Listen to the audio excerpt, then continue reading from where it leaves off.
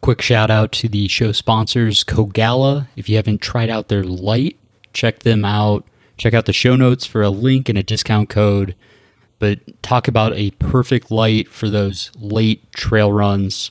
Late at night when it's super dark and you're not sure if you can see the rocks and roots, Kogalla's really come through for me. So check that out. Exoskin, they now have a skull cap. They're coming out with wool toe socks and just high quality fabrics. I only used one pair of their toe socks. I use their cap sleeves also. And I think I used their base layer shirt. But one pair of toe socks throughout all of Black Canyon 100K with probably 5 or 6 water crossings. And personally, I didn't have any blisters. I kicked some rocks super hard. I don't think it matters what kind of sock you're wearing for that one. But no blisters. And I only used the same pair of shoes and same pair of socks throughout the whole 100K. So I keep seeing great results with those socks and base layers, compression bottoms, just all really high-tech, high-quality. Appreciate Exoskin. Destination Trail, Orcas Island is coming up at the beginning of May. If you haven't checked it out, they have races of a variety of distances. This is the first year they're going to offer the 200-mile race, which I will be attending. And yeah, they have a 50-miler that's awesome. 60,000 feet of gain on the 200-miler. So if you're looking for a challenge, that's about as good as it gets here in America. And yeah, I'm just super excited. I've heard great things about those trails. So thank you to Candace Burt and her team. Big thank you to Hammer Nutrition. I'll be using a ton of Hammer gels. If you haven't checked out Perpetuum, it's a liquid calorie. I'll be drinking that all throughout 2020. So appreciate Hammer's support from day one. Shout out to the Ultra Red team. I'll be using Ultras throughout all of 2020. And yeah, we can dive into that some other time. But in terms of gear, I've decided I really like the Zero Drop and the larger toe box that Ultra shoes provide, especially on those 200-milers. So last mention, thank you to the Patreon supporters, closed Facebook group. I now have different tiers, and that allows me to give out a shout out to Ray Simmons and Richard Murray, both awesome supporters. I now have a tier where I will give you a shout out. But yeah, every single supporter I value, and you make this all work. Let's get on the show. Enjoy this episode. I'll tell you about it when it happened in the race, but to be honest with you, it happened even before the race. It happened in the training. Great cause. Oh, thanks, man. I respect the shit out of that, man. So you keep doing what you're doing, man. Keep inspiring. And that was a moment I can look back on now. And that was one of my favorite moments, getting a foot massage by Hayden at mile 62. This is a fan of yours, and I'm just calling in to express my admiration. It's Dean Karnassus, the ultra marathon man. Hello, listeners. This is Chris Mocco, and we are live. And you're listening to Training for Ultra podcast. This is Anna Mae Flynn, and I'm here talking to Training for Ultra podcast. Yeah, it's like really, I just need to catch up with Rob. 100 miles is not that far. I thought it was a joke, actually. It is. I thought it was one of your jokes, yeah. It is a joke. Okay. So classic. Oh my God, because literally the thing would be like beep, beep, beep. Mother, beep. Mother, beep, beep. Mother, beep, beep, beep, beep. 1, 2, 1, 2, 3, 4, 5. Training for Ultra podcast. I'm Sally McRae, also known as Yellow Runner. Hey, this is Carl Meltzer, the Speed Goat, and I want to welcome everybody to the Training for Ultra podcast. Welcome to episode 127 of the Training for Ultra podcast. My name is Rob. I also go by Training for Ultra. And this is something a little different. We're trying to talk to two people who just finished their very first 100K.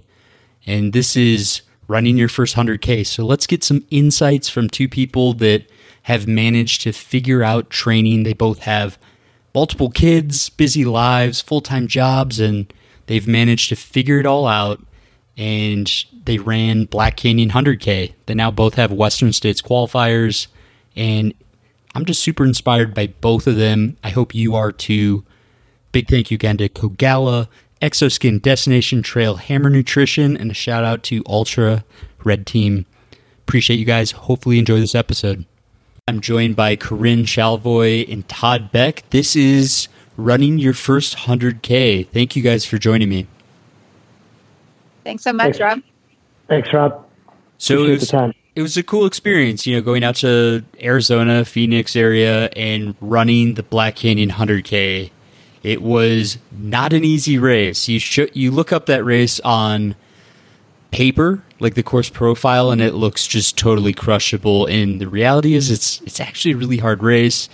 Let's start with Corinne. You came up to me I think we were in the gym before the race and said hi, and I think we had met briefly at a group run at some point. You are kind of in the Denver area. Yeah. That was cool of you, and give the listeners some background on where you're from and kind of some of your background. Sure. Yeah. No, I really, really appreciate you having on. I love the podcast, and super honored to be asked to talk to you and finally get to meet you in person. So yeah, my name's Corinne Shalvoy. I grew up in the San Juans of Colorado, down in Ouray. Many folks will know that area as the Hard Rock course, of course. I didn't know you were from Ouray. Oh my God. Yeah, I'm born and raised in Ouray, 4th generation native. My family still lives there. My uncle actually is Rick Trujillo. He's a bit of a legend in ultra running from way back. He held the Pikes Peak Marathon course record from 74 to 76 until Matt Carpenter broke it. He also won Hard Rock when he was in his 50s. So there's a little bit of family history in running, but I grew up in Ouray. I did lots of different sports growing up, starting really in middle school.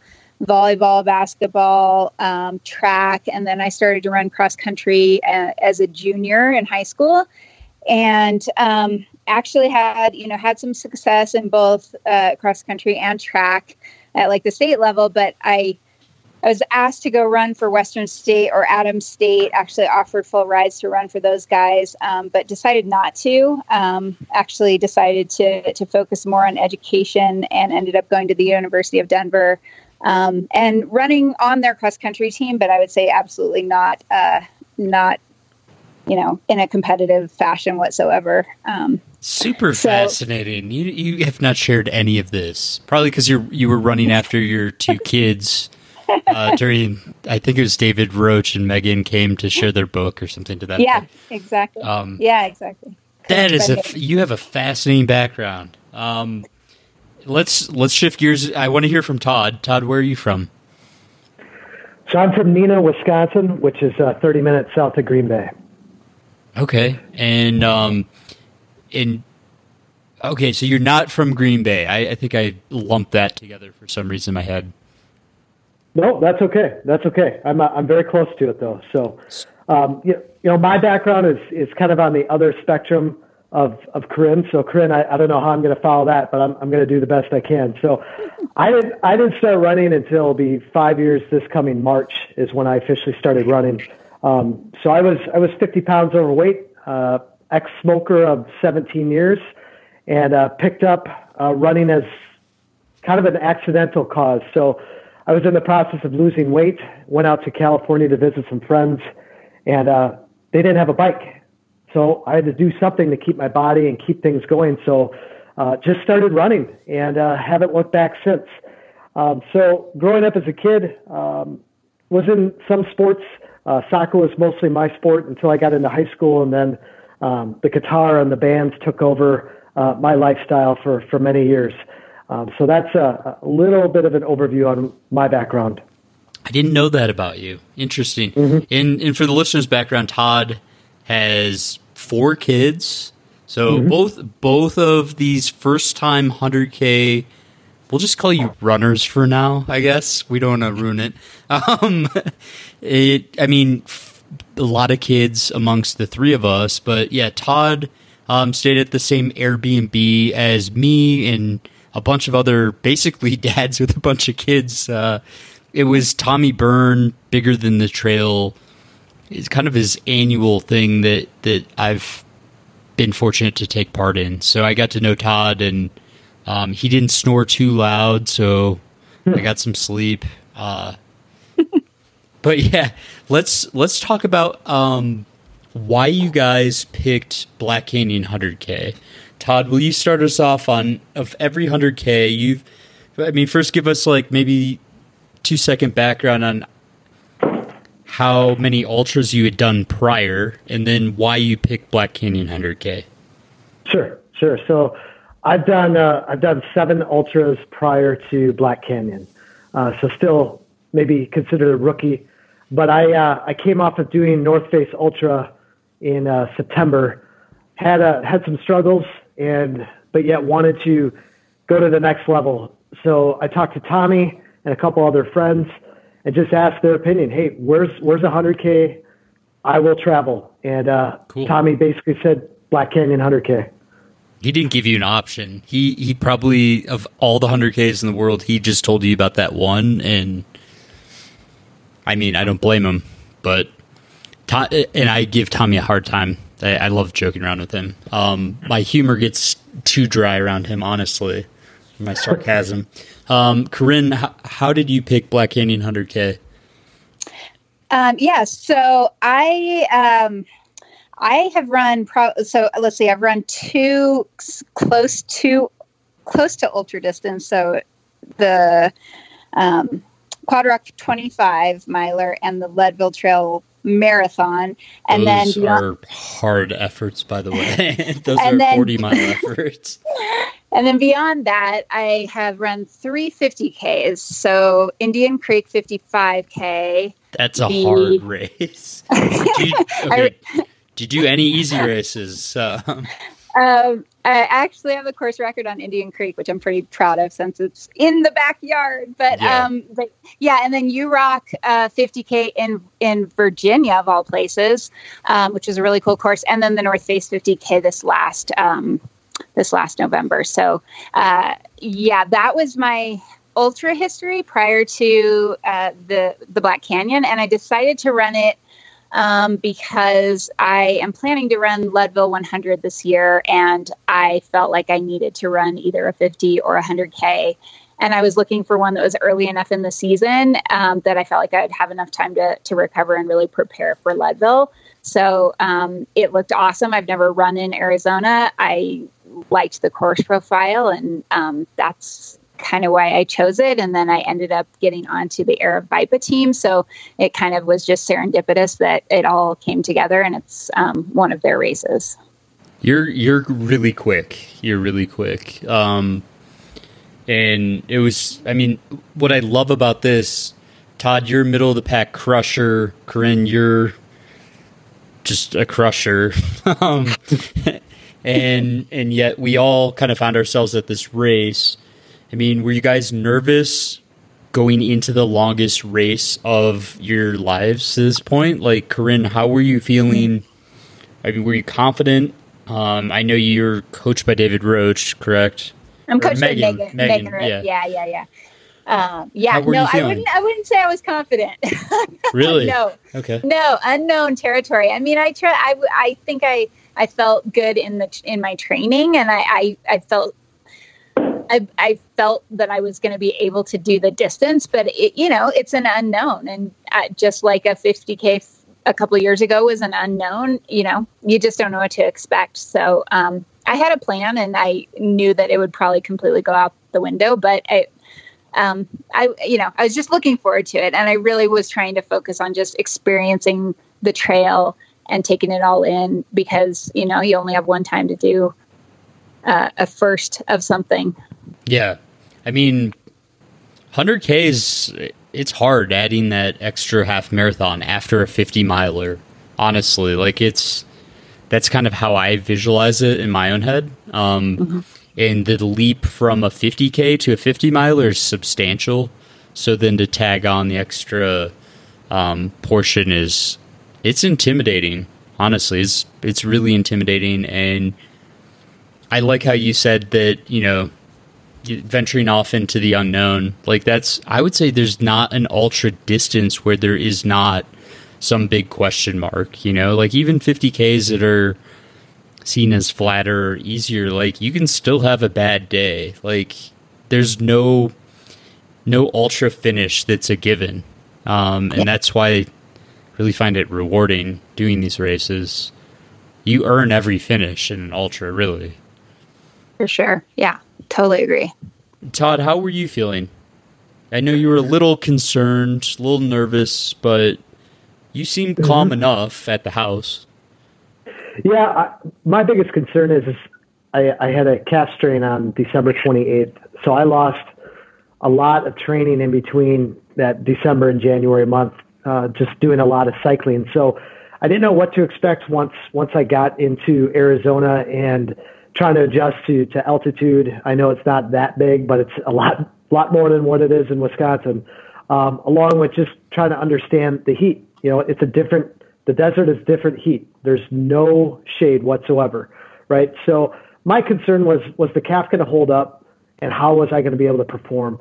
So I had a lot of concerns going into it. I know the morning of, I slept good that whole night, but the morning of, the nerves started to kick in, wondering if things were going to hold together. I noticed that. I tried to walk us out towards the start line. I don't know if you realize that, but we were in the gym, and actually same gym that Corinne was in there, and I was like, well, yeah, we should go look. Normally the super elites are jogging to warm up before this race, and I was like, there's no way I'm jogging before this race.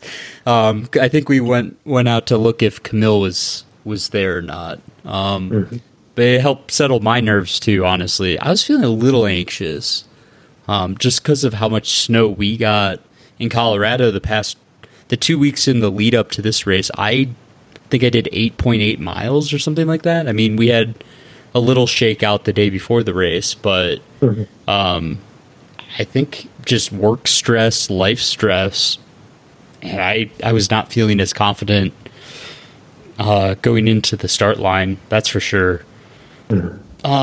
So before we get into the race specifics, I mean, we all have a lot of kids. One of the most common questions I'm always getting is, how do you figure this all out with family life? Like, how do you work training for ultras into your life when you have kids? And I wanted to hear from both you guys.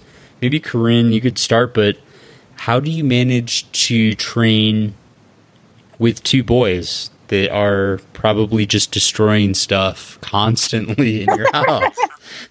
Yeah, we also have a 7-month-old puppy, so I don't know. And she is 50 pounds now. I don't know what we were thinking with that. Bigger than the 5-year-old. Yeah, no kidding. We found out she's a Doberman Rottweiler German Shepherd mix, so she's got a little bit of energy too, but yeah. She's not done growing yet either, is she? So. No, she's not full grown. So yeah, glutton for punishment. But I think that, to answer your question, Rob, it takes, for me at least, my husband's also an ultra runner, and we both work full time, but we're through and through, partners in this and teammates in this, and we understand how important it is to each other, and so we figure it out and we plan. I mean, he's a way better planner than I am, but we have to get organized and literally talk through the week. We don't quite whiteboard it, but we talk a lot about what does your week look like? What does my week look like? Training, work, what do the kids have going on? And then we organize it and we just figure out when we can do it. Luckily, both of us have jobs that are somewhat flexible, that in the winter months when it's cold and dark, we can actually usually get out for midday runs, which is hugely helpful. Yeah, lunch runs are... I don't know if I'd be able to make this all work without lunch runs, honestly. Yeah, no doubt. Absolutely. But on the weekends, it's literally who's going to take the early run and go out at 6. That's what I was wondering. Okay. And then most times, one of us will do that and the other will meet the other at the trailhead, and we will switch, hand off the boys, and do you high five and just keep running? Yeah. It's like WWF at your house. Yeah. So, and then the next day, if that's Saturday, the Sunday, do you guys flip, and then the next, usually whoever did early gets to sleep in a little bit longer, although our 5-year-old likes to get up at 5 regardless. So we're pretty much up at that time. Yeah, but that's how we do it, and we just we prioritize it, and sometimes it gets crazy, but I think the biggest thing is understanding, with one another, how important it is. And that said, we have a community of runners here in the area who a lot of them their significant others do not run. But it's okay because they understand how important it is to the other person. And so it's just that understanding of this is important to me, and we're going to figure out our schedule and the rest of our lives, around it and to fit it in. It's part of our lives. That's awesome. Are you able to go on hikes and stuff as a family? Do you ever try to incorporate the kids in your training? Yeah, as weird as that sounds? We do, for sure. Yeah. And actually, my husband a lot of times does, a mile or maybe a little bit more with our boys at the beginning or at the end of the run, or they'll go out on their bike with them. So we do, but lots of hiking, and absolutely. Cool. We want them to get exposed to this as well. Todd, how do you do it? A lot of early mornings. So I work full time. My wife is a stay-at-home mom, but to be honest, my wife is my biggest supporter out of everybody. Obviously, she is been in my corner, let me get up, get the training in. If I can't get it done during the morning, it's going to be late at night, just because I want to maximize the time that I have with the kids. The biggest challenge is the long runs. And generally I hold those to Saturdays. Between my son's sports activities and that, it's always trying to weigh everything out. Get up earlier. If he has an early game, I'm going to get up early and get the long run in and get the training and the work done. So my coach is great with flexibility. If I have to move things around because of my kid's schedule, he's really solid with that. So a lot of early mornings, a lot of cold mornings, a lot of winter mornings lately. So I think at the end of the day, if it wasn't for my wife, it'd be a lot more challenging. So she's your biggest supporter, you said. Has she seen a personality shift in you since you lost all this weight and became super active? I mean, you're more active than probably 99% of Americans now. She has given me the, how do I word it?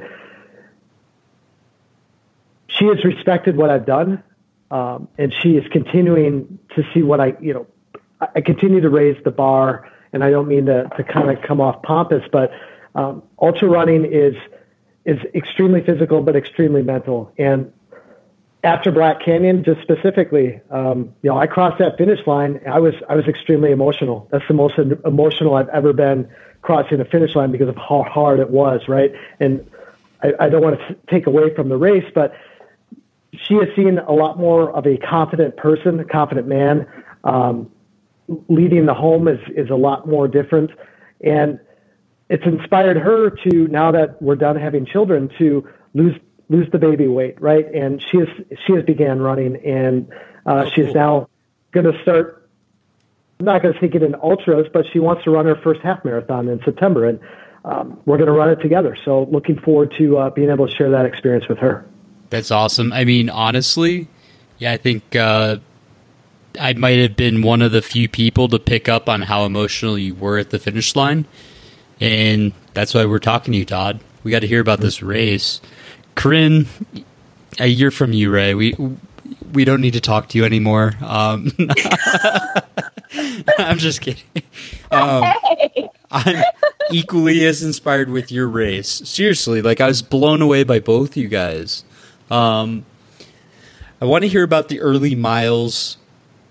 For the listener's background, the first 18 miles to Bumblebee Aid Station are absolutely beautiful, crushable, perfect descent, just that grade where you feel like you are an elite runner no matter your physical abilities. It gets me every year, 3 years in a row now.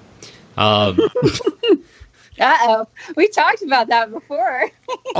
I mean, everyone knows this. It's having the self-discipline not to do what I did. Corinne, how were the first 18 miles of your race? They were good. Other than the fact that it's probably too much, but TMI. But I had to pee the entire time. I don't know if I thought I was overhydrated. Well, like I felt like I could constantly pee the entire first 15 miles. I don't know what was going on with me. So why didn't you just stop and pee? Oh, well, I may have just peed anyways. But I don't like to stop. Love it. She kept going, Rob. Yeah. What a way for me to introduce myself on a podcast. Jesus. Okay, we're going to talk about chafing 101 here, guys. Oh God! But I felt good. Let's get off the topic of pee. I felt good, and I was actually trying to stay really, really conservative because I didn't know what to expect later on, and so I actually ended up getting into a train of God. I mean, one guy that we were around was like, I have never seen this many people in a train like this 15 miles into a race. So that was poor guy. Was he behind you? No, I'm just kidding. He wasn't. Sorry. He wasn't, but he. But that helped actually hold me back because I couldn't really pass people. I've had some of my best races because I've been forced to slow down because of that situation. Honestly. Mm-hmm. And then in terms of hydration, I mean, if I have to pee more than once in the first 18 miles of a race, I'm probably going to take some kind of salt pill or something because I know that I'm overhydrated and I need to probably increase electrolytes because I've peed them all out for the most part. As weird as that sounds, hopefully that's helpful for one person out there. Me, I did take a salt tablet, but I wondered if it was, I drank a vitamin water before. So never do anything different. The only electrolyte drink I could find was a vitamin water. And I never drink that, but I drank it. I don't know if it was a factor. But I just decided to sabotage myself early and drink, something I'd never drank before. Nothing new on race day. You got to plan out down to whatever you're drinking. I mean, at least for me, I'm OCD about that stuff. Todd, how did your first 18 miles go? I'm not going to say I didn't have any issues peeing, but at the end of the day, the first 18 was solid.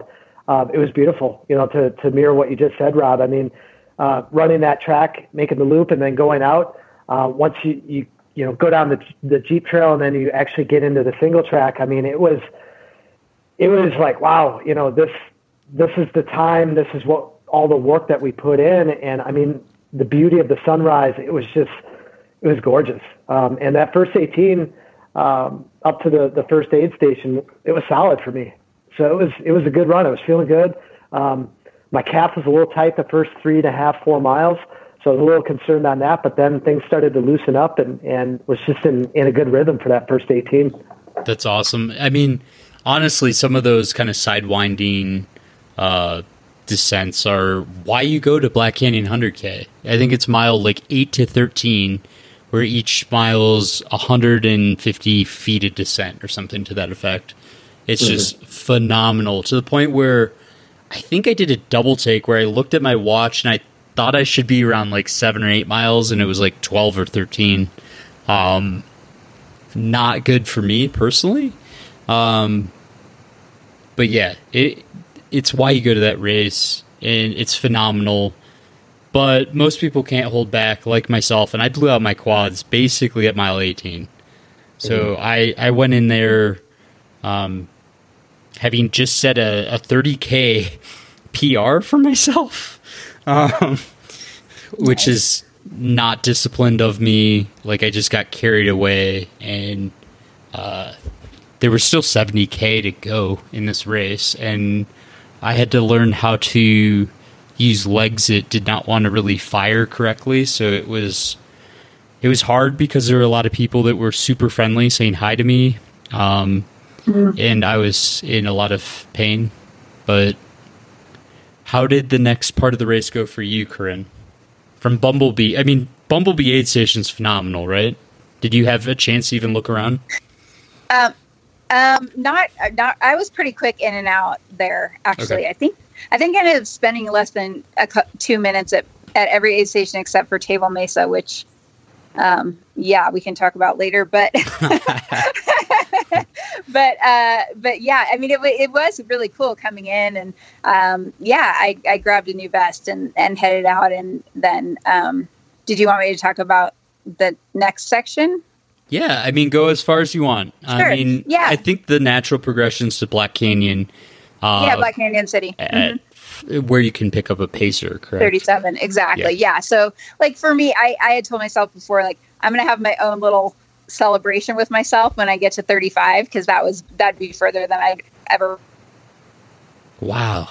And so I was really looking forward to that. And unlike you, Rob, who just goes straight to Triple Crown, it took me 25 years to get to a point of feeling like I wanted to run a 50K. Cool. So, that's really cool. This was it's a long, I think I have a very, very long-term approach to the sport, in terms of just the continuing to explore it. And so I that next section, actually similar to you, Todd, that next section, I kind of got into a flow of, not a flow. I mean, I know you love the word flow, Rob. I wouldn't call it flow. Keep going. I would call it a rhythm. I'd call it a rhythm of just feeling comfortable, feeling like, within myself, enjoying the course, talking to people, really enjoying being out there. So you were conversational pace, like you were never outside of your comfort zone. Right. Yeah. But I didn't want to be, because I knew I had a long way to go.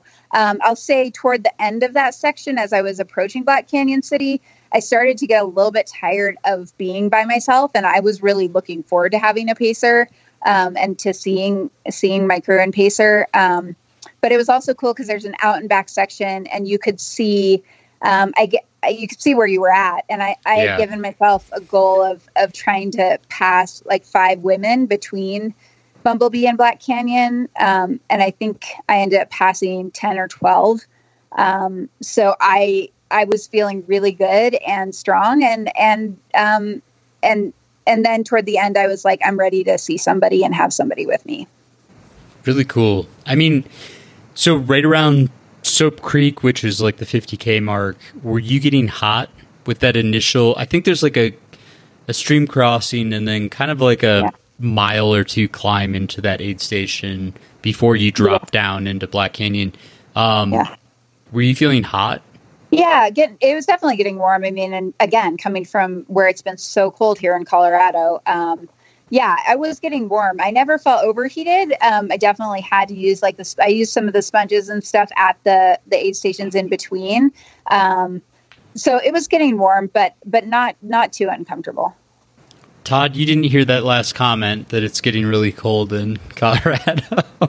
Because I think it was like negative 35 in the Green Bay area. How? All right, it's balmy. Sorry. Like, come on, no. From Bumblebee down to kind of the 50K mark, down into Black Canyon, which was 37, 38. Todd, how were your legs holding up? How was your body holding up? Like, what's going through your head as you're doing this? So, again, the descent into Bumblebee was great. Was welcomed by Chris Thornley with a big hug, which definitely was a nice motivation to change the socks and get back out there. But a little bit of struggle on the climb out, a little bit out of Bumblebee. I was kind of trying to figure out the nutrition a little bit. I stuck to my nutrition plan, but during that stretch from Bumblebee to Black Canyon City, it was very lonely. I mean, runners would come and go. You'd run with a group, and then people would separate. But the heat was starting to get to me a little bit, and I know it wasn't extremely hot, but I was losing a ton of salt. So I had a runner come by me, and she said, "Hey, you need a salt tab." And I said, "What do you mean?" She's like, "Look at your shirt." I'm, wearing a black Patagonia shirt, and it's just white stripes across a solid black shirt. So obviously I had some issues with the nutrition. She gave me a couple of her salt tabs, and that seemed to help things out, to Black Canyon City. So I don't want to say it was fantastic, but it was solid. And I'm looking at my numbers here. I mean, it was pretty solid for that stretch. A couple slow stretches, I think, in some of those climbs, but for the most part, it was somewhat averaging what I was trying to be at pace-wise to Black Canyon City. And Corinne, had you peed again from Bumblebee to Black Canyon? Were you still having trouble with that, or did you correct that? And how was your you're really worried about my peeing. No, how was your nutrition? No, yeah. I mean. Yeah. No, it did remedy itself. It kind of stopped after, probably about 20 miles, seemed to get better. So I was, that was encouraging that I wasn't continuing to have the issue. But nutrition wise, I eat Spring Energy and it works really well for me. So I eat often. I eat like every 30 minutes. And then I was drinking, 80 calorie per 12 ounce or 16 ounce electrolyte drink as well. So I didn't drink as much as I thought I would early on in the race, at the beginning, maybe because it was cooler, I think. But nutrition wise, I was staying pretty good. I might have been getting slightly behind by Black Canyon City. Yeah, I had been eating every 30 minutes. So you're going off feel, it seems like you've done enough of this to know like when to have a gel. I mean, you say every 30 minutes, but it sounds like at least hydration is off feel. Is that right? Yeah. I think I'm still figuring out hydration a little bit, but yeah, I do try to stick pretty set to 30 minutes, every 30 minutes, and that might be 100 calorie spring, or it might be a 250 calorie. So I tried to shoot for 250 to 350 calories an hour total between food and drink. Okay. And then Todd, how were you handling nutrition and hydration? Because it sounds like you're sweating. Like me, I was actually wearing a black shirt that had a white stripe on it by the end too. I mean, how were you handling calories and hydration? Sure. Yeah, so I was dealing with actually running out of fluids quicker than I expected. So I was doing Goo Stroop waffles and Goo Roctane every sports drink every hour. So I was putting down 250, 300 calories an hour. But I was noticing I'd be maybe a mile and a half to an aid station and my bottles were empty, right? And, a mile and a half to, people on the roads, that doesn't seem like much, but on the trails, that's a little bit of a longer stretch depending on how you're running it. So struggled a little bit where I could have used a third bottle just to stay hydrated. So I think that was one of my flaws. It's just not enough fluid intake as well. But other than that, I mean, I never had any stomach issues at all during that whole run. No issues whatsoever. In the past, I've had some issues. But obviously, there's some things that down the stretch of this race that I started to learn very quickly what I needed to change. But we can get to that later on. But for the most part, nutrition, I stuck to the plan and could have used some more hydration at the end of the day. Yeah, it got hot. I was putting ice in my hat, I think, at 2 aid stations. And, I mean, for the listeners' background, the aid stations are pretty ideal. I mean, you're talking like maximum you can go without an aid station. It's 9 miles. Like it felt a little cush for me, just having done like Moab 240 has a 25-mile section between aid stations. So, a long time. Yeah. Like 6 miles for me in the desert between aid stations, I kind of felt thankful. I was like, oh, this is great. Like, and then really quick before we climb out of Black Canyon aid station, how were your guys' feet and how were the trails? Because we did some river crossings and we came across some rocks. I will say this, that like, if you wanted to check out the views, you needed to physically stop, because the minute you pick your head up is the minute you're going to eat it. That's what I experienced, at least. is that the minute you took your vision off the trails, you were going to hit a rock and smash up your foot and go for a little bit of a ride. The river crossings were great for me because it felt great on the feet. The bottom of my feet, even today, my feet are still raw, and I know they're going to be a little raw for some time yet. But those river crossings never felt so good to just stand in there and cool down your feet. But the trails were definitely an experience. It was a great time. It was very technical in places, but I thoroughly enjoyed it, and definitely was challenging in the same aspect. Corinne, what do you think? Yeah. So they were rocky. I mean, I agree. They were, I don't know if I'd classify them as technical. I would call them very rocky and meaning, you're constantly on uneven surface. So there's some sharp, you're using stabilizer muscles. And like Todd said, you had to pay attention constantly. So that kind of pounding, I think, also, did a number on my feet. I was joking around with you, Rob, that I had maybe worse looking toenails. I think I'm going to lose 4. And I have a gigantic blister, but luckily I did not feel that until they took my shoe off and I saw it. But yeah, it beat up your feet for sure. I didn't look until basically getting home, I'd say. But what? No, I wore the same pair of socks. How did you change your shoes? No, I didn't change shoes either. 200 milers have taught me to toughen up a little bit, but no blisters for me. But my 2 big toenails are missing, so that's embarrassing to admit publicly. But there were 1 or 2 points in the whole race that I either tried to enjoy a view or whatever, and wasn't paying attention. Full-blown kicked a rock with my big toe, either left or right. And so I'm trying to be positive about it. I mean, toenails weren't growing in perfect, so it's time to just start over again.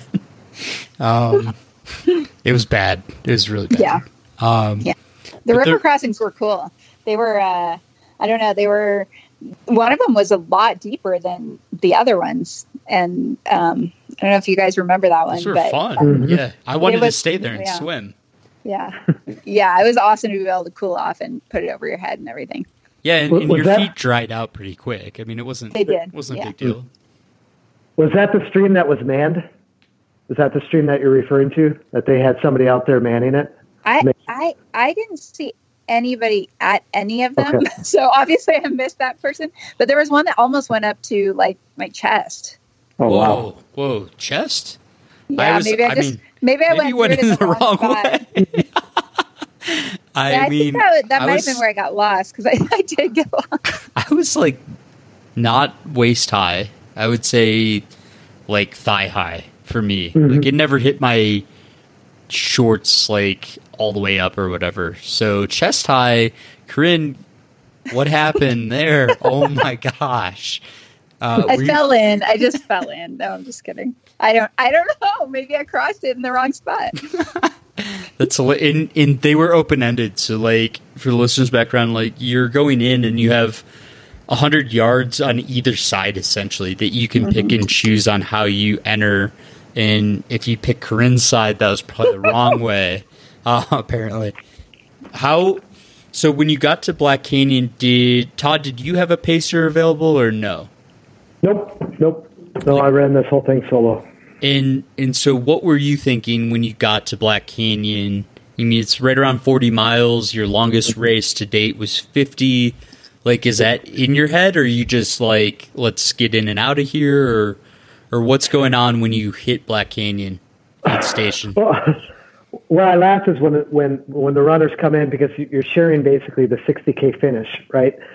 So you hear the announcer announcing that, the finishers coming in, and then they make a statement, to the 100K finishers, for anybody that drops, please come over and see me. I'm thinking, great, that's the thing that I really want to hear at this point.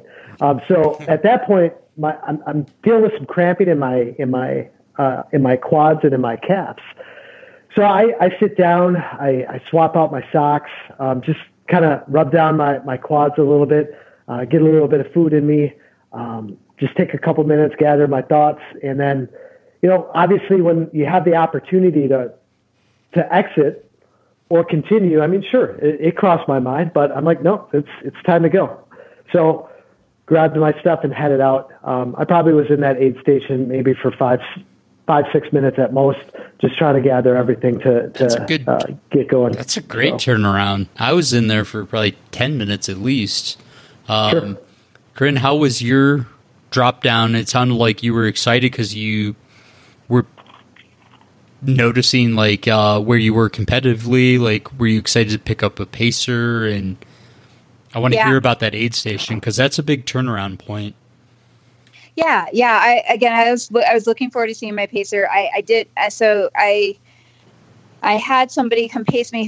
Her name's Colleen Langley, who I did not know. I've talked to her on the phone beforehand, but one of my Aravaipa teammates was nice enough to offer to connect me with her because she had decided to drop down to the 60K. So this was my first time meeting her in person. But I came into the aid station there, and it was really cool because there were a lot of people there. There was a lot of there was kind of, it was just a little bit more lively than the other ones. And definitely, I tried not to stay too long, but I did eat some real food. And what'd you eat? I ate 2 of the bean roll-ups. Okay. They had some vegan something or other. There wasn't like a huge spread, right? I mean, no. It was pretty limited, but yeah, we asked for quesadillas, but they didn't have any there. And then watermelon too. Okay. Yeah. And so picking her up, I mean, what's going through your head? Because you're already going to PR just by getting out of the chair. I mean, did both of you guys sit down in a chair? I definitely did. I sat on the ground. There were no chairs available at that point. Todd. Oh, no. I know. It wasn't fun getting up. So. I didn't sit down until Table Mesa. Nice. Okay. Nice. Mm-hmm. Well, respect on that front. Well, I didn't know. I was just trying not to because I didn't want to stiffen up. It's funny because I was so scared of the chair for like years. At least 2 or 3 years where I was like, no, like not going there. And then after you do 100 or a 200, it's like, I hit my good friend. I'll sit down and it'll be mile 13. Like, no, anyways. So what's going through your head, though? Because this is your longest distance on your feet. Are you concerned or, like, just what's going through your head as you leave that aid station? Are you excited? Yeah. I was excited. It kind of took a little bit of a turn after that, but I was excited going out of it because I was looking forward to having somebody with me and just having, just having somebody there and having somebody. And I actually told Colleen, I'm like, you got to tell me all about yourself. You got to tell me your whole story. I want to get to know you. And so we left and, I was feeling good. And I actually, probably 3 or 4 miles into that section, I don't know. I think it was a combination of things that ended up kind of coming to a bit of a head, but I do think that I was used to not having somebody with me, and then all of a sudden having somebody with me, I was like paying attention to her and almost, it was almost a bit of an added stress, even though it was all, and that's something I wasn't expecting. I mean, I've never run with a pacer before. And so it was, it was actually almost a little bit overwhelming for me. And maybe it's run for 25 years without a pacer. And so, so you're running up the hills or the mountain there. Were you feeling good, like aerobically as you climbed? I was feeling good aerobically. And then, there's a trend going here with Todd being emotional because all of a sudden I got super emotional. Was it, what was her name? Courtney? You're making me sound like the sensitive guy, the emotional guy. Sorry, that's funny. Thank you. Todd, you are the emotional guy. That's why I called you. We all love you. I appreciate that. Corinne, what was causing you to get emotional there? Like, when did it hit you, and kind of walk me through what happened there? Yeah, sure. So I think I think it was probably about 44 miles. On the descent? Is that when it hit? Or I don't really remember if I was climbing or descending, because honestly, I never felt on this course, I never felt like there was extended periods of either climbing or descending from a feel perspective. Like I was never like, oh man, this is like a treacherous climb that's never ending. And I was never like, oh, this is, I'm like flying because I'm just descending forever. It didn't feel like that to me. And I don't know, I don't exactly know why, but I don't know from exactly. Ouray. Sorry. No, but I don't know which section it was. It was just more like, I think I was a little behind on nutrition. Yeah. I think maybe I had a little bit too much caffeine in gels and stuff before. Like I wasn't having one every time, but I think I'm a bit more sensitive to caffeine than maybe some people. So a combination of that, and then also having somebody talking to me and that added element, I think all of those things kind of culminated. Were you just like in your own head? Were you like, I just need like some quiet? And the pacer just kept trying to like pick you up and.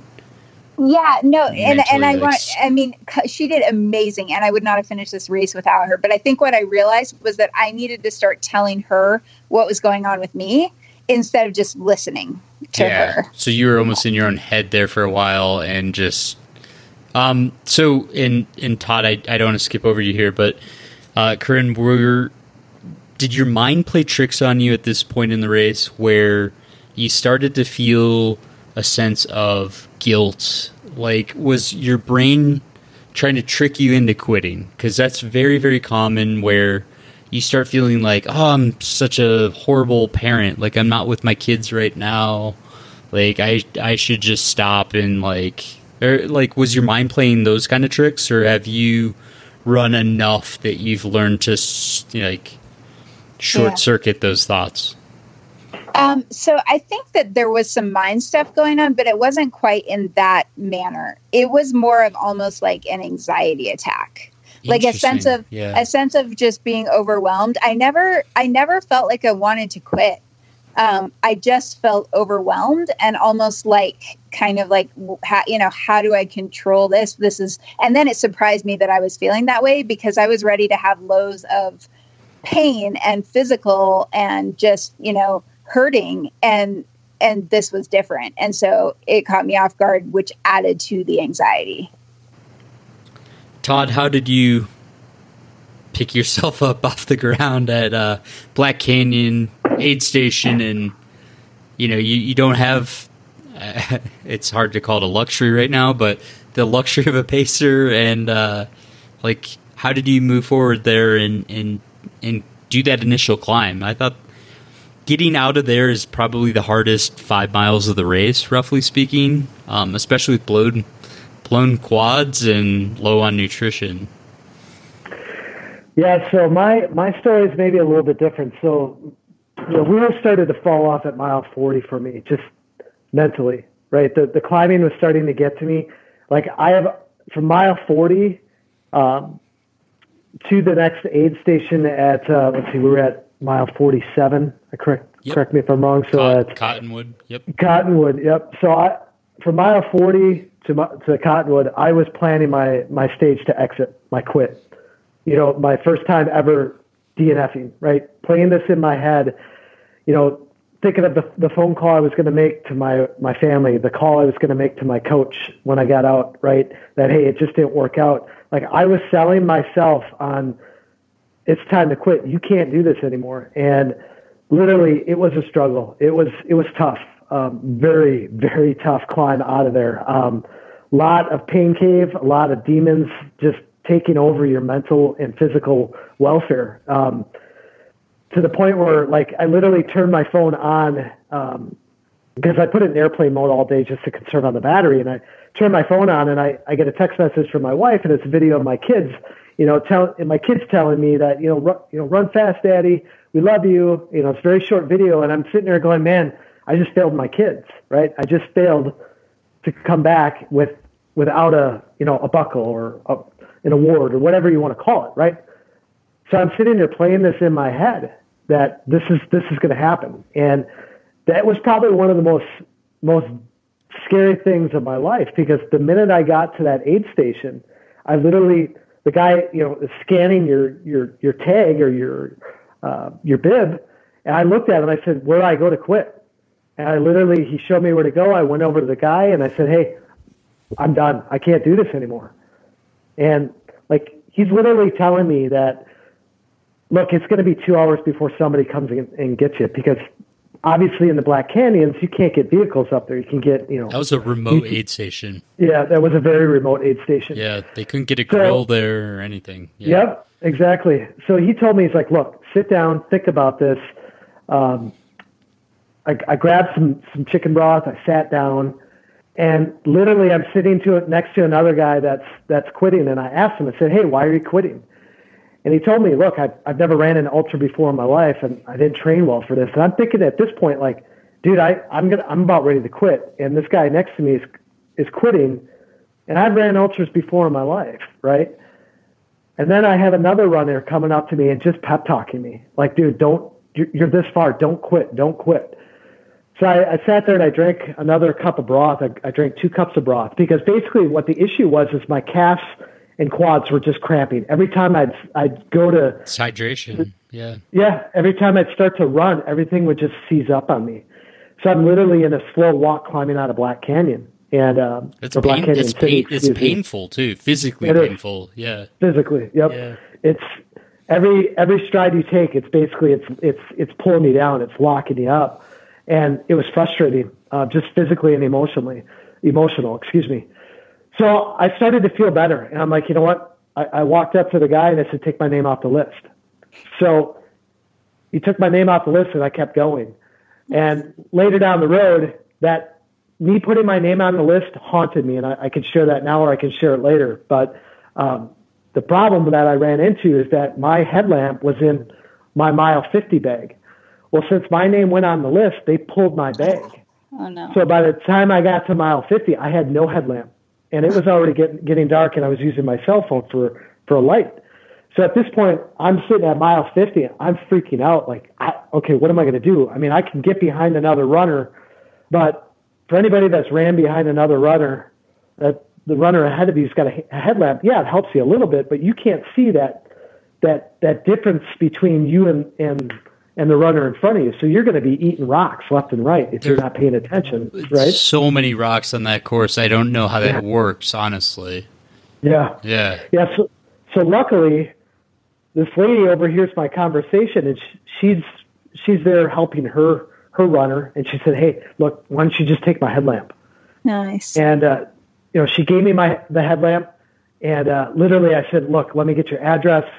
I was going to mail it back to her, which I ended up doing yesterday. But I mean, that was a savior in itself. But the problem was I had no warm clothes. I was thinking about switching my shoes at mile 50. So everything was in that aid bag. Switch of clothes, headlamp, shoes if I wanted it. You're in panic mode, essentially. Like, you don't have any of the proper gear that you've trained with.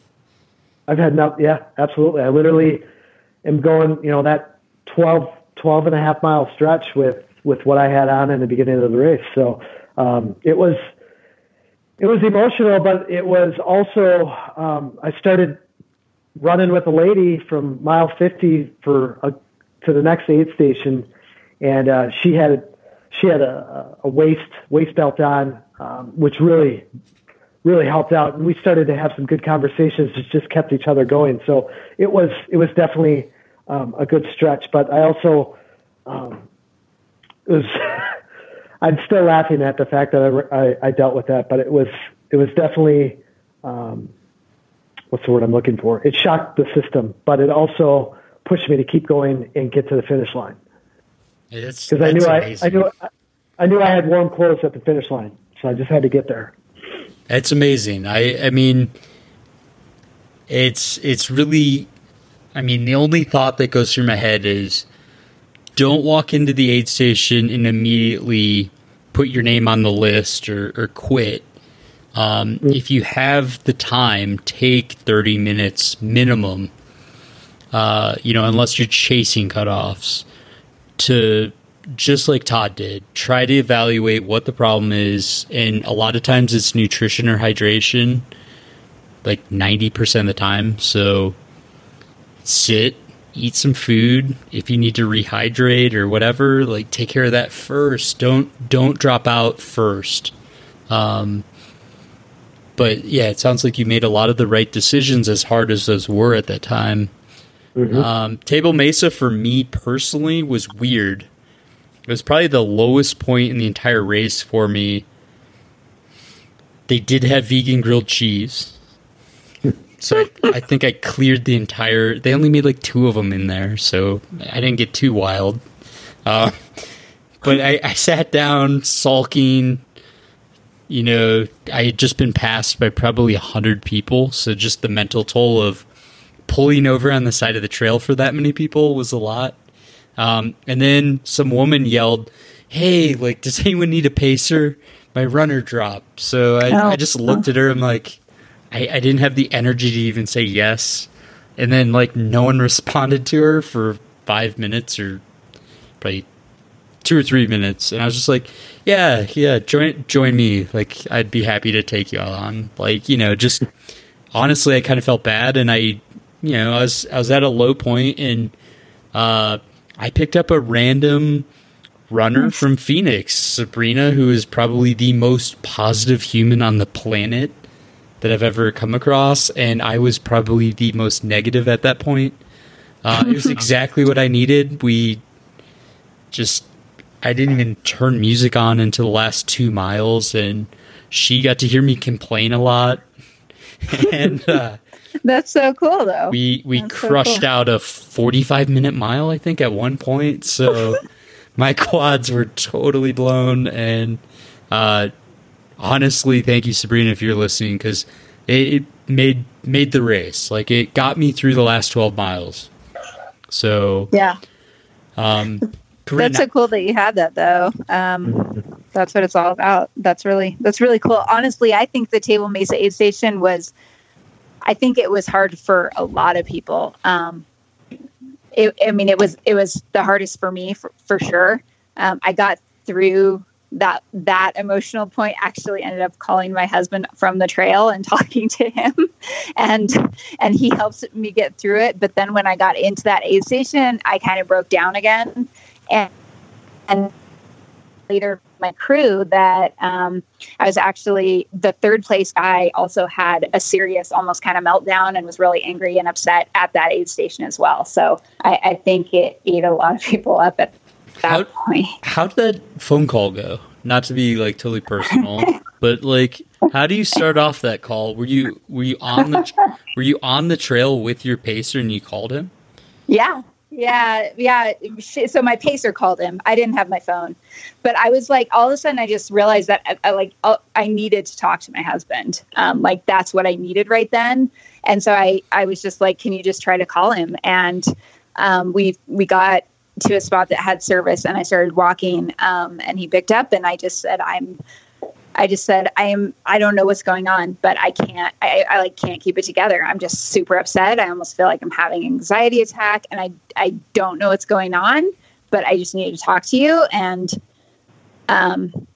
he was like, just relax. You're crushing it. You're doing amazing. You should see the texting that's going on with our community. You're doing amazing, and you just need to relax, and it's going to be okay. And I think I just vented and got it out, and I needed to talk to somebody who knew me. And so he must have said the right things, because it seemed to, yeah. What did your crew say to you at that same aid station? something. Yeah. All these people must have been helping because you had a heck of a race. Absolutely. I mean, they helped a ton. I mean, same things. They just said, you're doing great. We're going to rub your legs out. We're going to change your socks and shoes. You're doing well. Everything's going great. You know, do you need to cool off? Do you want something else to eat? You know, they were just amazing. Yeah. Yeah. This is what crew and pacers are all about. Did you run out of that aid station? I couldn't because I spent about 5 minutes there. And so when I tried to, and I was pretty stiff. So but everybody cheered and I'm like, oh my God, this is why people cheer out of aid stations. Cause people keep going. Like, it's like, oh my God, it helps. You know, this is, and then there's that the road crossing. You can stop running. That's yeah. That's where you can walk and pretend like you're still running. It took a good quarter mile or so to be able to start moving again. And I was worried that I wasn't going to be able to, but my legs came back and I was able to start running again. So you think the food helped along with the call and the crew and the body massage I do. Apparently that you got? Yeah. Leg massage, getting cooled off with sponges, all of that. Yeah. They had food there a little bit more than the other aid stations. Yes. I ate like 3 quesadillas. You're the one that took them all. Sorry. No, I'm kidding. Todd, how was that aid station for you? I mean, it sounds like you walked us through the majority of it. So there was a woman with a waist belt, probably a Kogalla actually. And you guys were having a conversation. Did you make it together to the finish line, or did she take off at that? There was an aid station that's like 5K from the finish. I just want to hear how that went. We actually separated at one point. I apologize. I think it was at, I was wrong in my thought process. I actually picked her up at Cottonwood. We made it to Table Mesa together.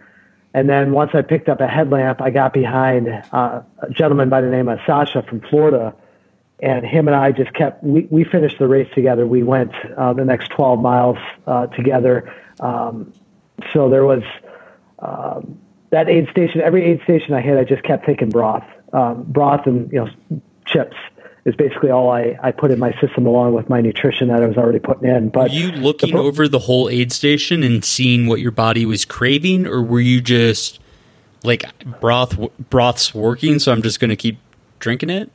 Yeah, I looked at everything and nothing just looked appealing to me. I mean, there was a great spread. Don't get me wrong. The aid station food the spread looked fantastic, but yeah, the only thing that seemed and tasted good was the broth. I was cold.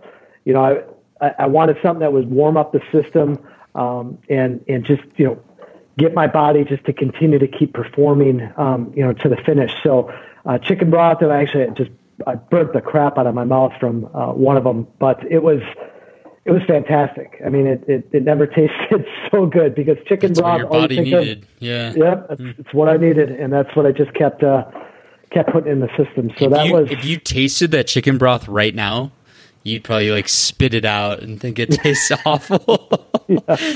But man, when your body's craving like the sodium from it, like it tastes like a 5-star chef made it for you.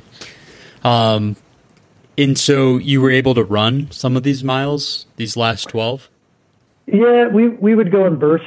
So we did a lot of, I felt like a glorified speed walker, but we were just, walking fast, walking hard. I mean, you have that climb out from Table Mesa, up, a little bit of some downhill, and then you make your descent to the last aid station. But we did some fast walking, and to be honest, I didn't all out sprint until that last mile. Cool. So that climb out of Table Mesa was beautiful. For me, I was climbing that highest peak during the sunset. And so, but my quads were so shot and I felt so crappy. I didn't even take a picture, which for me is a fail, honestly. Like, because I always think that section's absolutely stunning. Corinne, it was probably still daylight out when you hit that section, right? Yeah. You were getting Yeah. sunburnt as Todd and I were way behind you. I got to see the sunset coming in though. The last like couple miles, the sun was setting, and so that it was beautiful. I mean, yeah, it was amazing. I'm sure from wherever you saw the sunset, it looked awesome. That's almost a guarantee in Phoenix, as long as it's not like raining or something. Which is rare. How were you feeling going in? I don't know, from that 5K aid station, which is very odd, honestly. Like, there's normally not a 5K aid station. Mm-hmm. I think it might have been 6K or something. It's nice, don't get me wrong. Don't take it away, Air Vipa. But from that aid station in, I mean, where were you? Were you starting to realize the enormity of finishing your first 100K? Or? Yeah, I was. I mean, I was, I had ended up getting passed by a couple of women who ran really smart races. And geez, I think Michelle Hawk passed me and I didn't know who it was, but I was like, oh my God, that woman is amazing. And then I realized who it was.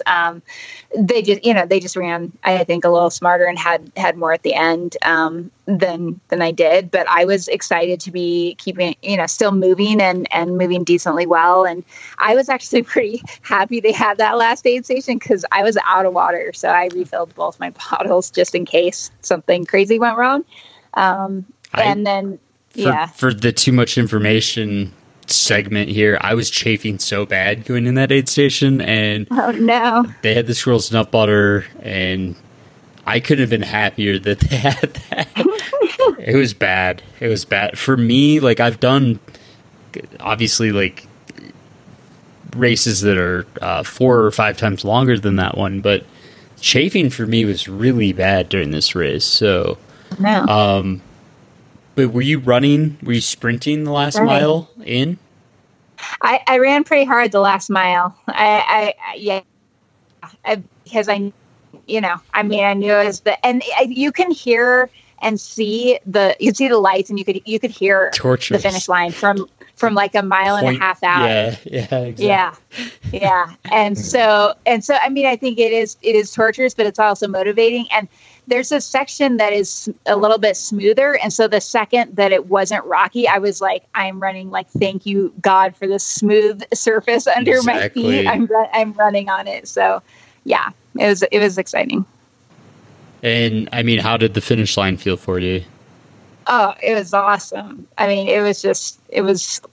it's unlike any race I've ever finished, and it was emotional, and I think I've got some videos of all the emotion out there, but it was wonderful. I mean, send me them. I'll share them with everyone.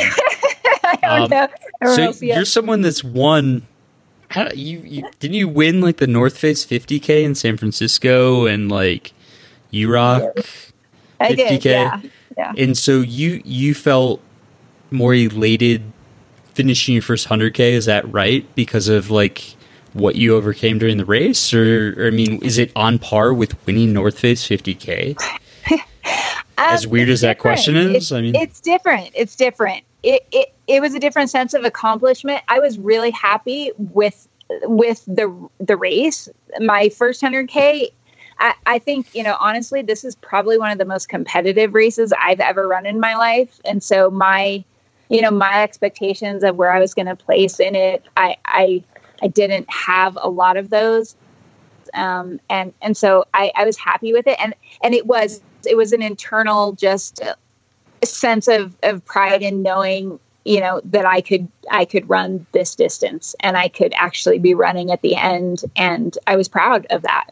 Isn't that the coolest feeling?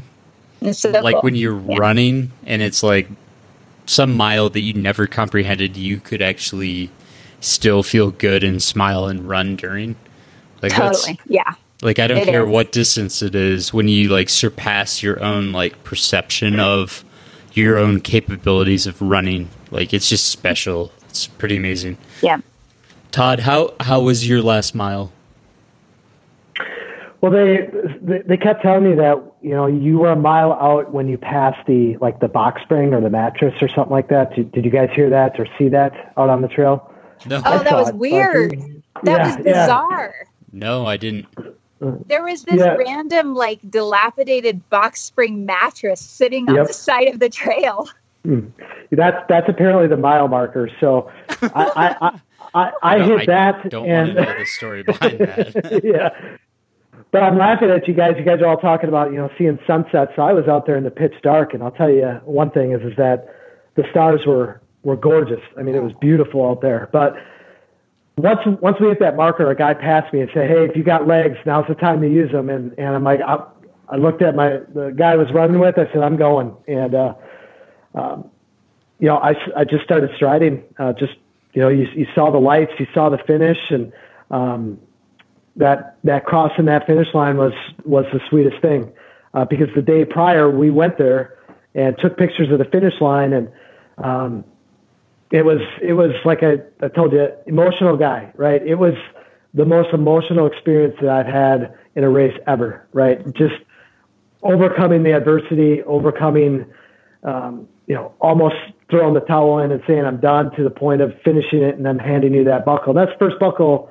I've never received a buckle in my life, right? So that's just where I've come and where I am today, with the help of my family and my coach. I mean, it was awesome. And a couple of guys, Rob, that we were all staying with, they finished their race, and they actually got on the shuttle, showered up and came back for you. Yeah, came back to try to meet me at the finish line, which was awesome. But cried like a little girl. But at the end of the day, I was how sweet it is. I guess one of the. I felt fortunate. I was sitting right like on the front picnic bench in that tent and saw you guys come around, and I got to see the emotion on your face and see you almost break down. And I was just like, wow, like that's what this is all about. Like this was, I could tell this was probably the most important finish line of your entire life. Like I could just read that on your face, and it was special for me to kind of relive this distance and how big of an accomplishment it really is. I mean, so big congrats to both of you guys. Congratulations to you too, Rob and Todd. Congrats, guys. You. Ditto to everybody. It's a beautiful, great race. It's the best belt buckle they've had in years. So we all got a good one. So Corinne, I'll start with you. What advice do you have for someone that's thinking about going beyond the 50 miles distance and tackling 100K and getting a Western States qualifier? So I think that going back to what we were talking about at the very beginning of the podcast about juggling family and training and life and all of that, I don't think that you have to be crazy, and it's with the mileage in training. You just have to be consistent, and it's something I've absolutely learned from the Roaches that the consistency is the key. So don't underestimate your ability to do it if you feel like you're running quote unquote lower mileage. I agree. As an athlete. And then I think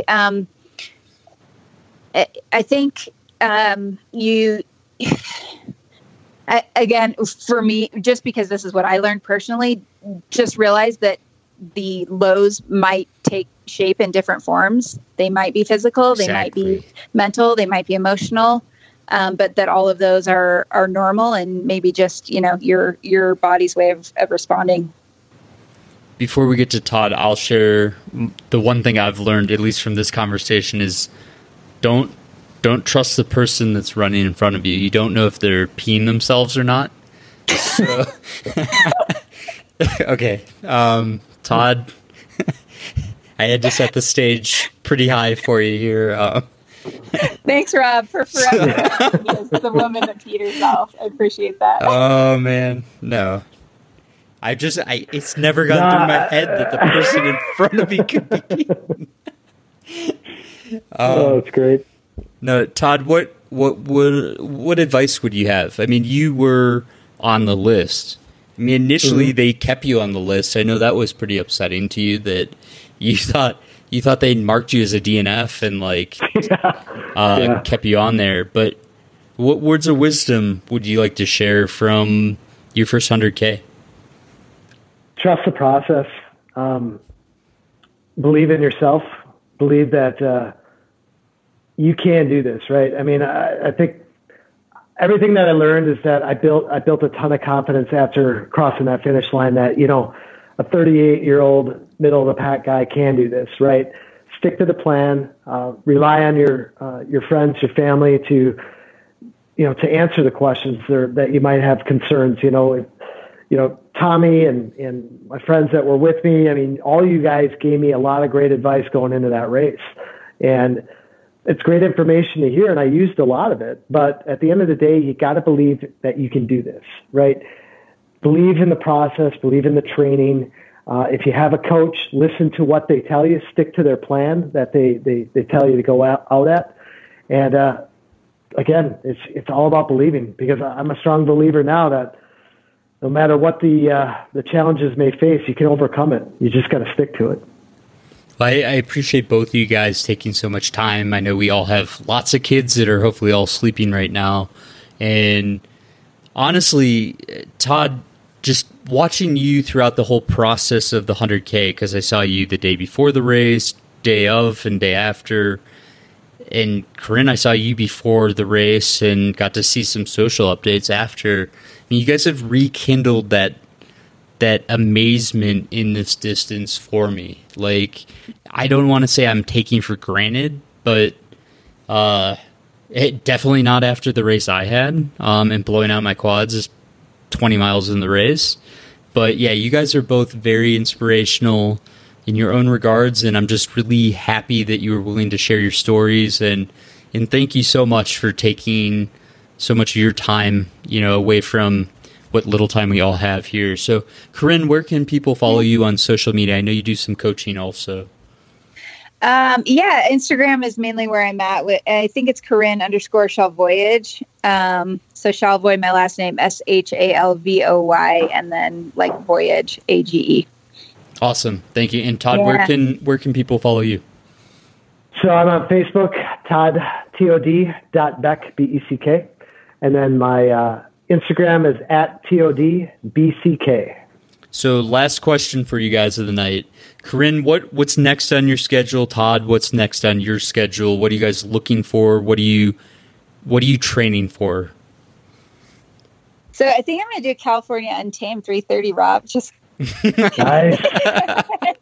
Go for it. You no way. Knocked it out of the park. No way. Get ready for some panic attacks. Oh my gosh. No. I'm going to have some serious panic attacks. I'm doing Leadville Trail 100, so my first 100-miler in August. You'll crush it. I mean, it's close to home. You have a very good coach. You're gonna do awesome. Thank you. And then Todd, what are you looking for? What are you going for? Yep. So June 13th, Kettle Moraine 100 be my first 100-miler that I'll be attacking this year. So awesome. Looking forward to that. So just real quickly, can I shout out to my coach, Patrick Reagan? Thank you so much. And then the Peach, aka the gunslinger. Yep. Awesome. East to the East. So, he's a great guy. And then obviously kudos to Bigger Than the Trail, School's Nut Butter, and I got to mention Runaway Shoes and Territory Run Company. Love you guys all. Thank you. Yeah. Oh, let me do shout outs. Let's get them all in. So I will shout out to Spring Energy, as well as Air Vipa, of course. They put on amazing races. Thank you guys so much. And my crew and pacer, Colleen and Katie, were awesome. It was a girl crew, and I love them and thank them so much. Shout out to my third grade teacher, Mrs. Leitner. Yeah. Do you remember her name? I do. She had like a giant iguana and was totally carefree. Great way to spend third grade. Sorry. Awesome. I'm going to edit that out. No, you're not. No, I'm not. You're right. It's a perfect way to end the episode. And that was episode 127. Hope you guys enjoyed it. Big thank you to Todd and Corinne for taking all of their time. This was a really cool episode. I tried something slightly different here. This was their very first 100K finish. I hope you guys learned something from it, were inspired by both of them to busy parents that manage to figure out training and get it done. So big congrats to them. Big thank you to the show sponsors, Kogalla, Exoskin, Destination Trail, Hammer Nutrition. Shout out to Ultra, the red team, and you Patreon supporters, Ray, Richard. I really appreciate you guys. Appreciate every one of you supporters. And most importantly, don't forget to enjoy your training. Have a great week, guys. I'll see ya.